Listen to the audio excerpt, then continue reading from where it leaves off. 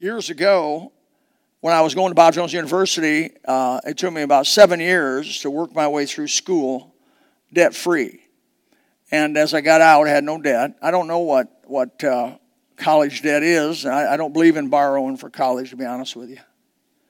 I think it puts a saddle around somebody's neck when they get out. And so just go 10 years and have it paid for. Well, anyway, as you get older, the older you get at college, the better it is. I'll tell you that. I'm glad I was 27 years old when I graduated and wasn't 22 years old, because a 27-year-old married with a child understands a few more things than a 22-year-old single. It just meant more.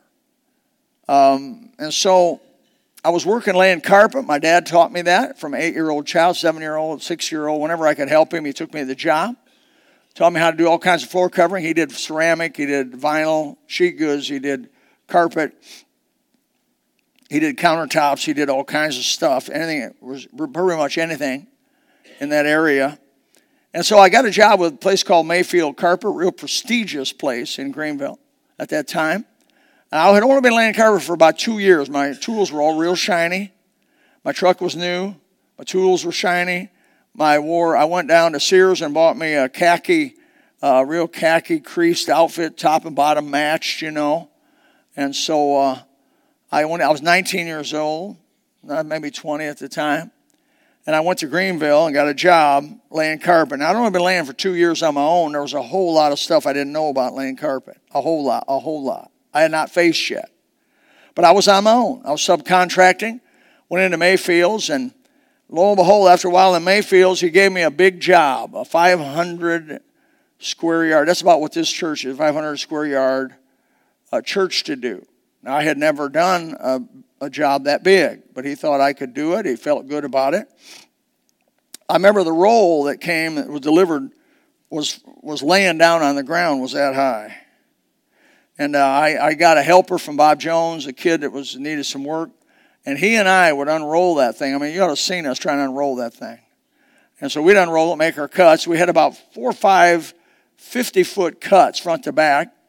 I remember the Methodist Church built about 100 years before then. It had wood plank on the floor, wood planking on the floor. And we were going to go over the top of that. And this was remember the rubber back carpet they used to have for kitchens, all that rubber back, had a kind of a foam back on it, glued to the back of the carpet. And so this was a foam back job. And so I remember, calling my brother, which is 10 years older than I am, asking him for some instructions and help me to do this, make sure I do it right. I felt like I could do it. And I remember we took that first 50, 60 foot, it was huge, heavy stuff, took it into the building and rolled it down. It went from, by the way, that was Old Methodist Church. I still think we ought to build churches that way, but in Florida you'd be underwater. But they used to build them down where the back was up and the pulpit was down, and everybody kind of like a movie theater type thing where everybody's going. I liked that. I really did. And so we rolled that big piece down there, cut it all in, got it all in. And what you do is you roll, lengthwise, you roll about half of it back. 2 of you roll half of it back. Make sure no wrinkles in it now. Make sure it doesn't move. It's got to stay there. And then you take some adhesive latex and you glue all the way that whole area, half of that. And then very carefully, both of you begin to roll that back into the glue. What I didn't realize is that wood was extremely dry from being so old. And so the latex was a water-based adhesive. And as long as it was gooey, you could put the carpet in there and move it around. Because what would happen is you roll it back down, because it was on a kind of a circle going down, it would get a wrinkle in it. And you'd have to take your hand and roll the wrinkle out, push the wrinkle out, right? Well, we got rolling that thing out. I had a wrinkle develop in that thing. And I started to try to move it. And it was stuck. Also, you have to understand about foam back carpet is if you stick it and pull it, the foam stays on the floor. So I couldn't pull it up. I tried to pull it up. I saw that the foam was sticking and it wouldn't. And so I got a nice big old wrinkle, right? First piece. And, I thought about how much money the carpet costs. I thought about how much money I did not have. I thought about my credibility going bye-bye, losing my job. I just ruined this first piece of carpet. I had all the rest of them cut, ready to go in. I was in a jam. I mean, I was in a jam. Have you ever been in a jam like that? You people that are in construction? I mean, what the Bible teaches to do when we are in a jam, in a real jam, I want to try to go over with you this morning. What do you do when you get in one of those kinds of where your life flashes before your eyes? And you think, my whole world is just getting ready to collapse right now if something don't dramatically happen. I went to the Bible, and in my reading through the Bible in a year, over and over again for all these years, I've noticed a pattern. I've noticed God's people have a way of dealing with God when they get in a jam. And that makes sense to me that I would want to do what they did. It makes sense? Well, the first one I noticed was a guy by the name of King Hezekiah. Hezekiah was a good king. He loved God. He's one of the 8 good kings of the 2 southern tribes. He was one of the 5 great kings of the 2 southern tribes. Hezekiah loved God, and he had served God in his life, and he had done some very hard things in Israel to get him back, because when he came into being a king, they were in a horrible, horrible, backslidden, ungodly condition, almost like the United States is right now. And he came in and he had to do some harsh stuff. He had to shut down some of their houses of ill repute and stop some of their wicked practices and burn their foreign altars that they had established all over the land. He wiped that. Now, he wasn't making a lot of friends with those people that were worshiping those. But he didn't care. He wanted to do what God wanted him to do. So he got rid of those idols. He got rid of some of them people that were dedicated to do evil. And he cleaned out the land and began to do what God wanted him to do. Caused Israel to serve God. Isaiah comes to see him, the prophet, during his time, and he tells Hezekiah, first of all, Hezekiah gets sick. He had a boil. Now, this boil must not have been your average boil. This must have been I've had a boil, and it feels like you're going to die. I mean, a boil is an infection. A big area can get to be like this, and I guess maybe Hezekiah's boil had gotten bigger. Maybe it was a flesh-eating bacteria. They just didn't know what to call it. Don't know. But he had a boil, and he was sick, and he called Isaiah. Isaiah comes, but God came to Isaiah before he came to Hezekiah, and he said, I want you to talk to my servant, and you tell him that he's not going to live, that he's coming home. Now you think, Hezekiah wasn't much different than most Christians. We love the Lord. Our name's written in the Lamb's Book of Life. Jesus said he's prepared a place for us, but none of us want to go. I mean, once in a while you may meet one. But most people, when they get sick, get in the hospital, they ain't thinking about going to heaven. They're thinking about getting out of the hospital. That was Hezekiah. And after Isaiah left, and by the way, when the prophet Isaiah says, God told me you're going to die, you're going to die. You don't have to I wonder if I'm going to die. For the sake of Isaiah, and really as a favor to Hezekiah, Isaiah was sent with the message that you're going to die. Get your house in order. You're going to die. And so here's what the Bible says, Isaiah chapter 38, verses 2 and 3. Then Hezekiah turned his face toward the wall and prayed unto the Lord and said, and this is the key right here, the whole message, this is the key, is found in verse 3 of Isaiah chapter 38. And said, remember now, O Lord, I beseech thee, how I have walked before thee in truth and with a perfect heart. And I believe he meant perfect, meaning a complete heart. And have done that which is good in thy sight. And Hezekiah wept sore.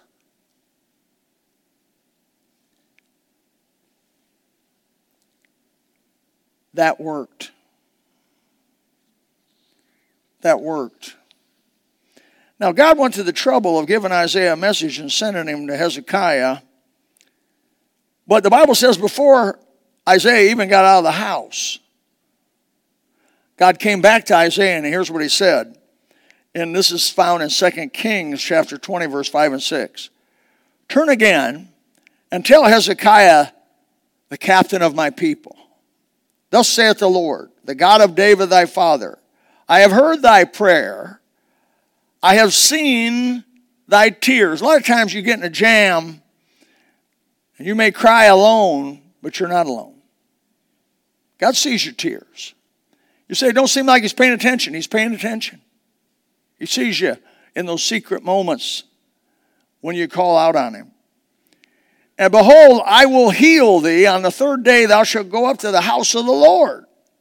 And I will add unto thy days 15 years, and I will deliver thee and this city out of the hand of the king of Syria, and I will defend this city for mine own sake and for my servant David's sake.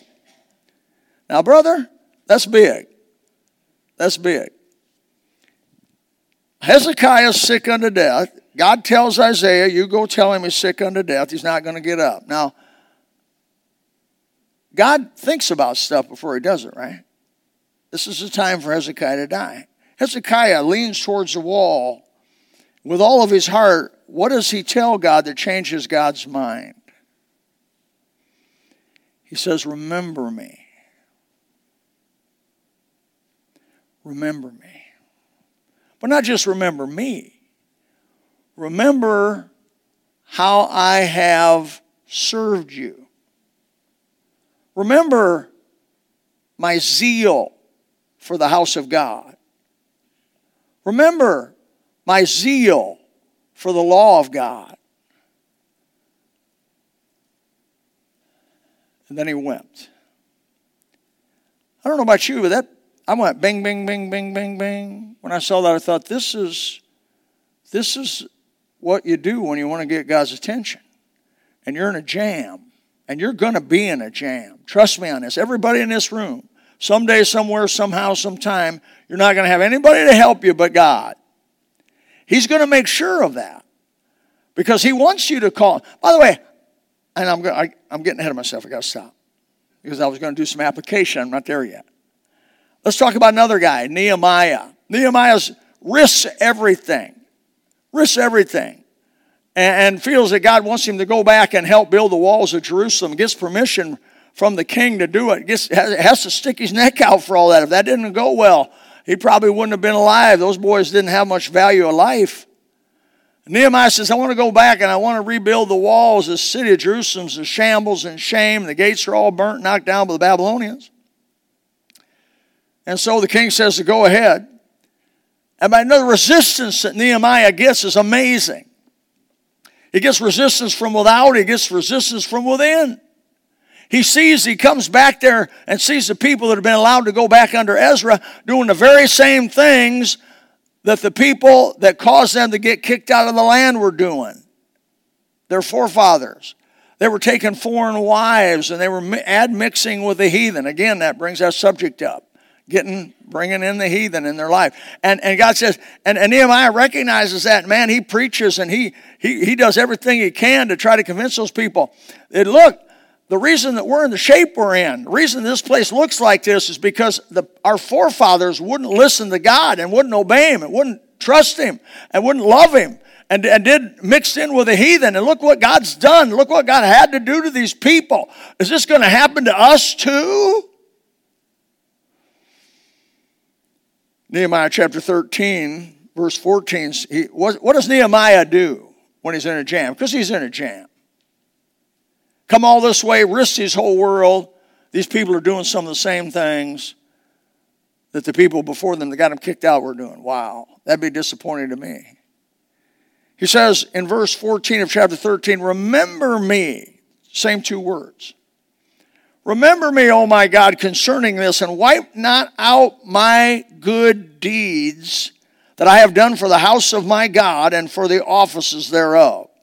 In verse 22, he says, remember me, O my God, concerning this, and spare me according to the greatness of thy mercy. In verse 31, he says, for the wood offering and at times appointed and for the firstfruits, remember me, O my God, for good.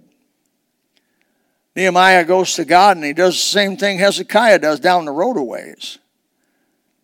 I think it's instinctive of somebody who has walked with God to do something like that. But I just telling you this morning, because I can tell you it worked for Nehemiah. It worked for Hezekiah. It worked for Jeremiah. Jeremiah was a prophet sent to a people that would not listen. I don't know about you, but I'm a preacher, and I can tell you it's really discouraging when you preach your heart out and tell the truth you believe God gives you, nobody listens. Very discouraging when nobody responds. Very discouraging when nobody seems to have taken it to notice. But how would you like to be Jeremiah? No wonder he was a weeping prophet. I think he was persecuted 22 different times in the book. No wonder he's upset because God tells him, look, don't expect these people to listen to you. I'm sending you as a witness against them. And you're just going to tell them the truth. They're not going to receive it. They're going to harden their hearts. They're going to turn their back. They're going to stiffen their neck. And they're going to persecute you to death. I'm not going to let them kill you, but you're going to think they are. They lowered him down into a pit where the mud was up to, where rats and refuse and all this stuff. I mean, he's God's man.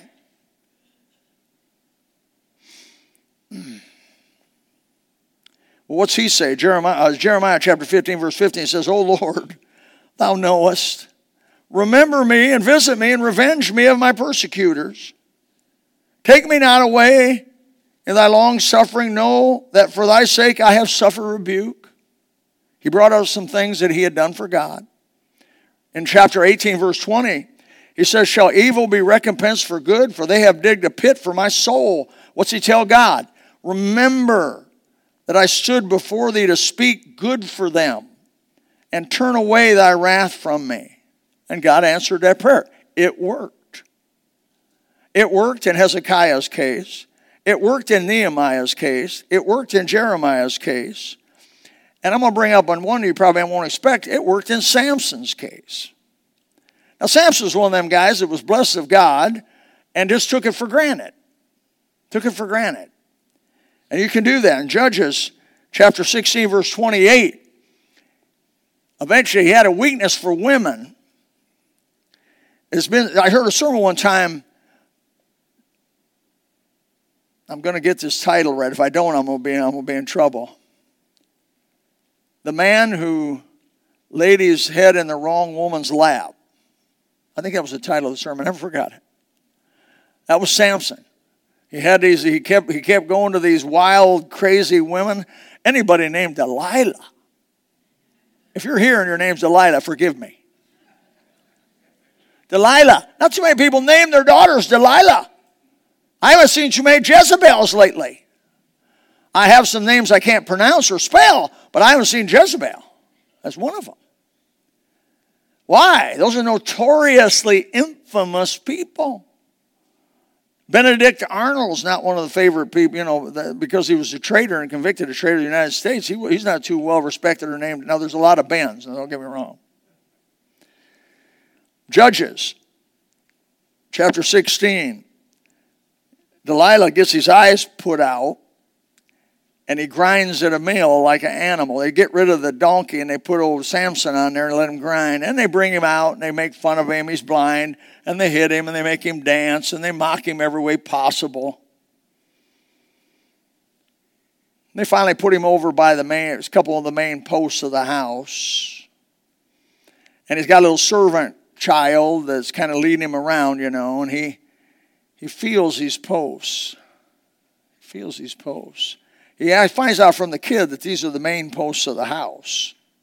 And here's what he says, because he's in a jam. He says, and Samson called unto the Lord and said, O Lord God, remember me. Remember. Now, he had not done a whole lot of good stuff, but he had done some things for God and obeyed God in some of his actions. And where's he go? He says, Lord, remember me, I pray thee, and strengthen me, I pray thee, only this once, O God.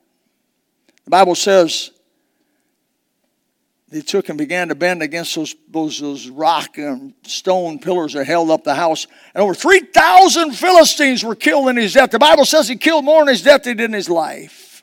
And that's why God raised him up, was to judge the Philistines. Well, it worked for Samson. So why would these men cry to God in a real jam? Well, first of all, They knew God in the good times. Okay, this is application. You're not going to be able to cry out to God like they've cried out to God and get him to answer you like they got him to answer them if you're not with God in the good times. You need to be with God daily. You need to walk with God and talk with God. Call him your own. If you want God to help you out of a jam, it would be really wise to obey him when you're not in a jam. The verse behind me here. They're not blessed that hear the word of God. They're the people that are blessed are those who keep the word of God. This is Jesus' words up there, by the way. And if you've been trying to, by the grace of God, keeping the word of God, and you've served the Lord, and you've been faithful to his local church, wherever it is, you've really tried to see it prosper and thrive so it could support missions worldwide, so it could reach the neighborhood that they represent, and edify the saints and have soul winning and things like that. And you've tried to do that by the grace of God. I think when you're in a jam, you're going to be able to look towards the wall and say, Lord, remember me. Remember me according to the zeal that I've had towards your house, that with a whole heart I've served you. I believe it'll work. They knew they had some sort of a, if I may say this, they had a relationship with God before the trouble. I don't want to do my own thing and then live my own way and disobey God in so many different directions, and then all of a sudden call him, expect him to do something for me. So do you have a relationship with God this morning? That's a big question now. That doesn't mean you come to church on Sunday morning or even come to church on Sunday night. Maybe even go to Sunday school at 10 o'clock, or possibly even come to a Awana program or work in Awana. It doesn't mean whether you're in the bus ministry. Those are all good things, whether you come door to door, whether you do ladies ministry, or whether you do visit shut-ins, or maybe you do the nursing home ministry. All those are good things. Support missions. A relationship is none of those things. It is a walk with God one-to-one, privately, internally.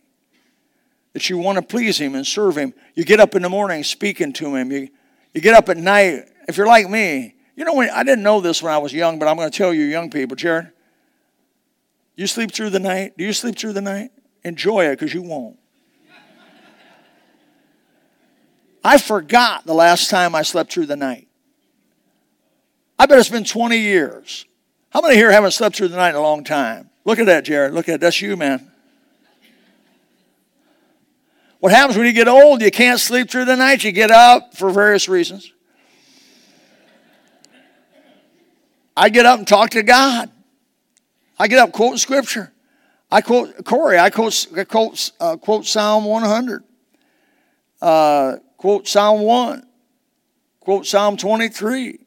Quote different Psalms. I've tried to memorize parts of Scripture, and I go back to bed. Then I get up again, and I quote some stuff, talk to him. Thank him for my woman that's laying there sleeping like a baby. Thanking him that he gives her a nice sleep. And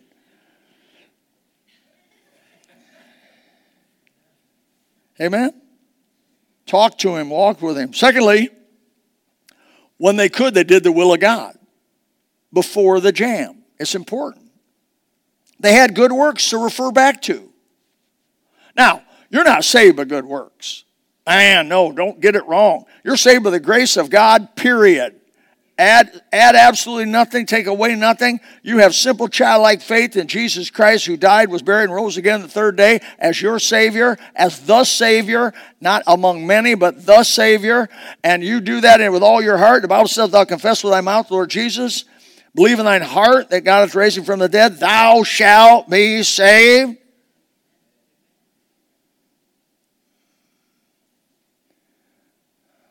You establish a relationship by grace through faith. But after you get saved, Ephesians chapter 2, verse 10, we are created in Christ Jesus unto good works. That's verse 10 that nobody wants to quote. We quote 8 and 9, but we don't quote 10. But brother, if you're born from above and my name's been written in the Lamb's Book of Life and he's preparing a mansion for me that's just going to be the right color, the right shape, the right size, the right everything. It's going to have all the amenities, a great workroom and everything. Big garage. Have a little bedroom and a massive garage. All the men said. We don't need kitchens. We don't need that. All that dining room stuff we waste the space on. We need a big garage. I saw a house put in a real fancy neighborhood. It had 6-car garage. I thought, that's my kind of guy. I don't know how they let him build it in there, but man, he got away with it. Of course, you got to fill it, but I mean, nevertheless. But not by works. You're not getting. If you're saved, and you got all those things going. You do as a born again Christian. You're grateful. Who wouldn't be grateful that their name's written in the Lamb's Book of Life? Who wouldn't be grateful you've been delivered from hell, a real hell, an eternal hell? Who wouldn't be grateful for that? Who wouldn't be grateful that Jesus loved you while you didn't even know him?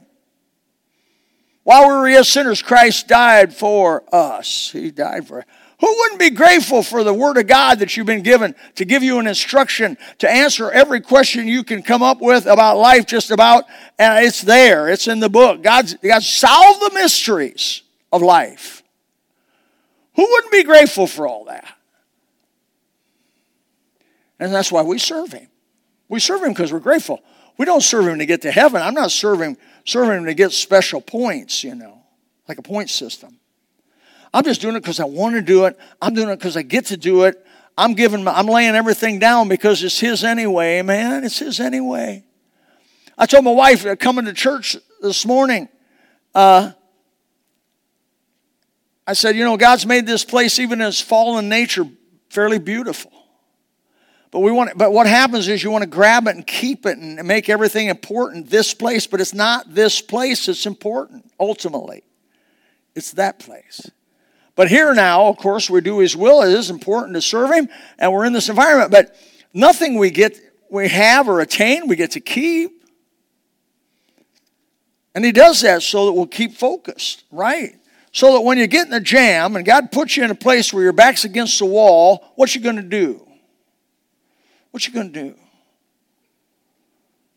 Well, if you serve God all along the way, you're going to maybe do what Hezekiah did. Maybe you'll do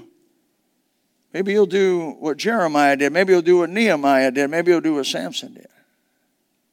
Lord, remember me. It's interesting to me that David did this even after his sin with Bathsheba. In Psalm 51 is universally considered David's repentance psalm. David did a horrible thing. He murdered, committed adultery, horrible, absolutely horrible. And he suffered seriously from it. But he was forgiven. And he wrote Psalm 51 to express his repentance towards God. Against thee and thee only have I sinned, done this evil in thy sight. He didn't blame. He wrote also Psalm 32, I think, is a sister repentance psalm. So 32 and 51. Read them. But listen to what he says in verse 1. Have mercy upon me. I can hear him almost say, God, remember me. Have mercy upon me, O God, according to thy loving kindness, according to the multitude of thy tender mercies, blot out my transgressions. David had been zealous for God. David had walked with God. David was called a sweet psalmist of Israel. He was a man after God's own heart, spoken of in the New Testament about him. And yet he sinned and he did wickedly, abominable thing. He was back against the wall, man. He was jammed back against the wall. Had no place to go. And he said, what did he do? He cried out for God's mercy in remembrance of him. And God had mercy on him and did not take his life. And it was called the remembrance. So what will you do? Well, if I was you, I'd start now. Oh, by the way, did you want to find out what happened to that job? I made you wait all this time. So I'm in a jam. My life's passing before my eyes. I don't have $100 in the bank total. And this job's probably $7,000, $8,000 worth of carpet. I'm going to have to buy it. I'm responsible for it. And I just was trying to figure out what to tell my mother, my wife, my dad, the people, why I blew this whole thing. And I was on my knees. I spent a lot of time on my knees. I got down on my knees. I was already on my knees. The wrinkles in front of me. And I said, God, help me. I'm at school. I'm trying to do your will. But I got to have your help. And in a way like Hezekiah, I said, Lord, remember me. Because if you don't help me now, and it better be real quick, this can't wait. I said that. This got to be right now. And I'm telling you, an idea came into my head. A statement went through my head. Use your knee kicker. I never had done that before. Never heard about it. Never anybody told me that or showed me that. I ran over and got my knee kicker. Do you all know what a knee kicker is? And I got my knee kicker and put it on the other side of the wrinkle and just barely started doing this, and it moved. And it didn't take the rubber off the back of the carpet. And I did it again, and I did it again, and I did it again, and it smoothed out. And I went and finished that one, finished the whole job, did the whole job, got paid, had money, and didn't lose it all. Didn't have to call my dad in disgrace. I believe there's a God in heaven, and he cares about stuff like that for the people that serve him. You don't have time to hear all the other jams I've been in and God's answer. But I can tell you, I serve a risen Savior who cares about the small things in my life, the little things in my life. I'm not alone. I'm not going through this thing alone. I'm going together with the Lord Jesus Christ. And when it's important and when your back's against the wall and by the grace of God, he'll help you miraculously, and many of you have testimonies to this, how he has miraculously delivered you and miraculously come in for you. All I can say is live for him day by day, do his will, and when you get in a jam, say, Lord, remember me. I finish with this. The thief on the cross. He had nothing. He had no hope. But he had heard Jesus speak what they call, well, he hadn't heard them all yet, but the 7 kisses of Calvary, the 7 sayings from the cross. Father, forgive them, for they know not what they do.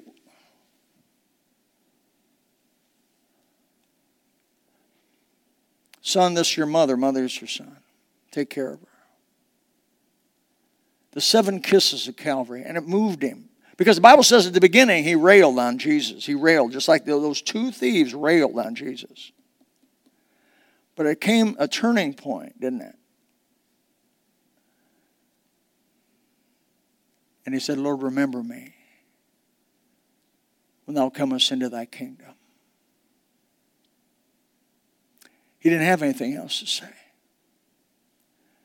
And Jesus said, today, thou shalt be with me in paradise.